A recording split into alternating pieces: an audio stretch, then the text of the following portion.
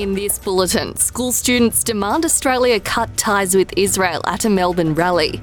A fifth person arrested after his release from indefinite immigration detention.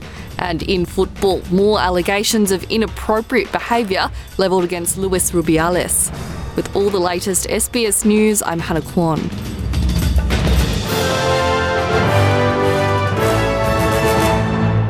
Students have again skipped school to attend pro-Palestine rallies, blocking streets across Australian cities. Hundreds of students have showed up outside Melbourne's Flinders Street station, calling for Israel to end its siege in Gaza and for the Australian government to cut all ties with Israel until their demands were met. Meanwhile, hundreds from Sydney's Jewish community have gathered at a vigil for the 138 hostages yet to be released. The event marked 2 months since October the 7th and coincided with the first night of Hanukkah, a Jewish holiday known as the Festival of Light. Meanwhile, the Secretary-General of the United Nations has repeated his calls for the Security Council to take action on what he has called a humanitarian catastrophe in Gaza. In a rare move, Antonio Guterres has written to the President of the Council, invoking Article 99 of the UN Charter for the first time since he became UN Secretary-General in 2017. Spokesman for Antonio Guterres, Stefan Dujarric, says Mr Guterres has repeatedly expressed grave concerns over the scale of the loss of human lives in Gaza and Israel in a short period of time. Article 99 states, and I quote, that the Secretary-General may bring to the attention of the Security Council any matter in his opinion that may threaten the maintenance of international peace and security. In the letter, which has been shared with you, the Secretary-General urges the members of the Security Council to press to avert a humanitarian catastrophe, and he appeals for a humanitarian ceasefire to be declared.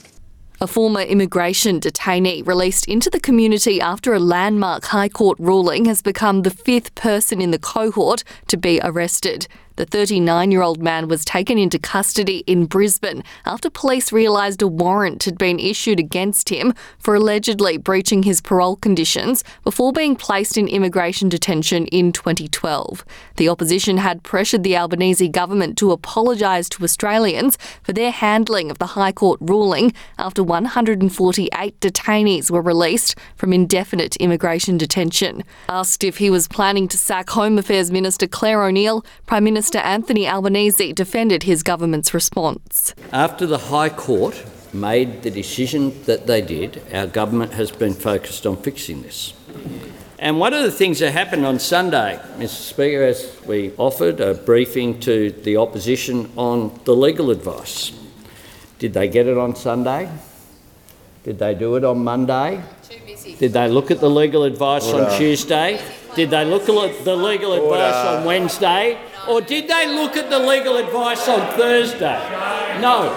The disability community has expressed concern about the proposed changes to the National Disability Insurance Scheme. An independent review of the NDIS has recommended the removal of automatic access to the scheme based on a diagnosis such as autism in favour of access based on impairments to a participant's daily life. NDIS Minister Bill Shorten has said disability support has become unbalanced with too heavy a reliance on the NDIS at the expense of an inclusive, accessible and thriving broader support ecosystem.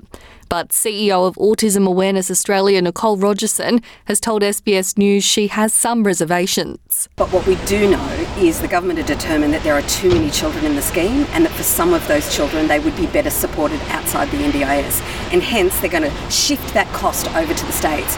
But at the moment we just don't know whether the states are ready to pick up that ball and run with it. And multiple states are on high alert for bushfires with scorching conditions forecast ahead of the weekend. Parts of South Australia, Western Australia, New South Wales, Queensland and the ACT are predicted to face scorching temperatures and potential fire risks today. The risk is particularly acute for South Australia, which may also have possible electricity outages as equipment is set to disconnect to minimise the risk of sparking a blaze. Residents have been urged to have a bushfire survival plan in place and to understand what they would do in the event of an emergency. Turning to sport, and the English Football Association's chairwoman has accused the former president of the Spanish Football Federation, Luis Rubiales, of acting inappropriately towards the players of the English women's team after the Women's World Cup final in Sydney. In a report to FIFA's disciplinary committee, Debbie Hewitt has said Rubiales touched and stroked the face of England player Laura Coombs and seemingly forcefully kissed Lucy Bronze on the face during the post-game awards ceremony. FIFA, who has already imposed a 3-year ban from all football-related activities on Rubiales, says he acted with a sense of complete impunity. Rubiales was forced to abandon his post in disgrace after previous accusations from Spanish player Jenny Hermoso, who alleged he kissed her without consent during the celebrations for the World Cup. And that's all the latest SBS News. I'm Hannah Kwan.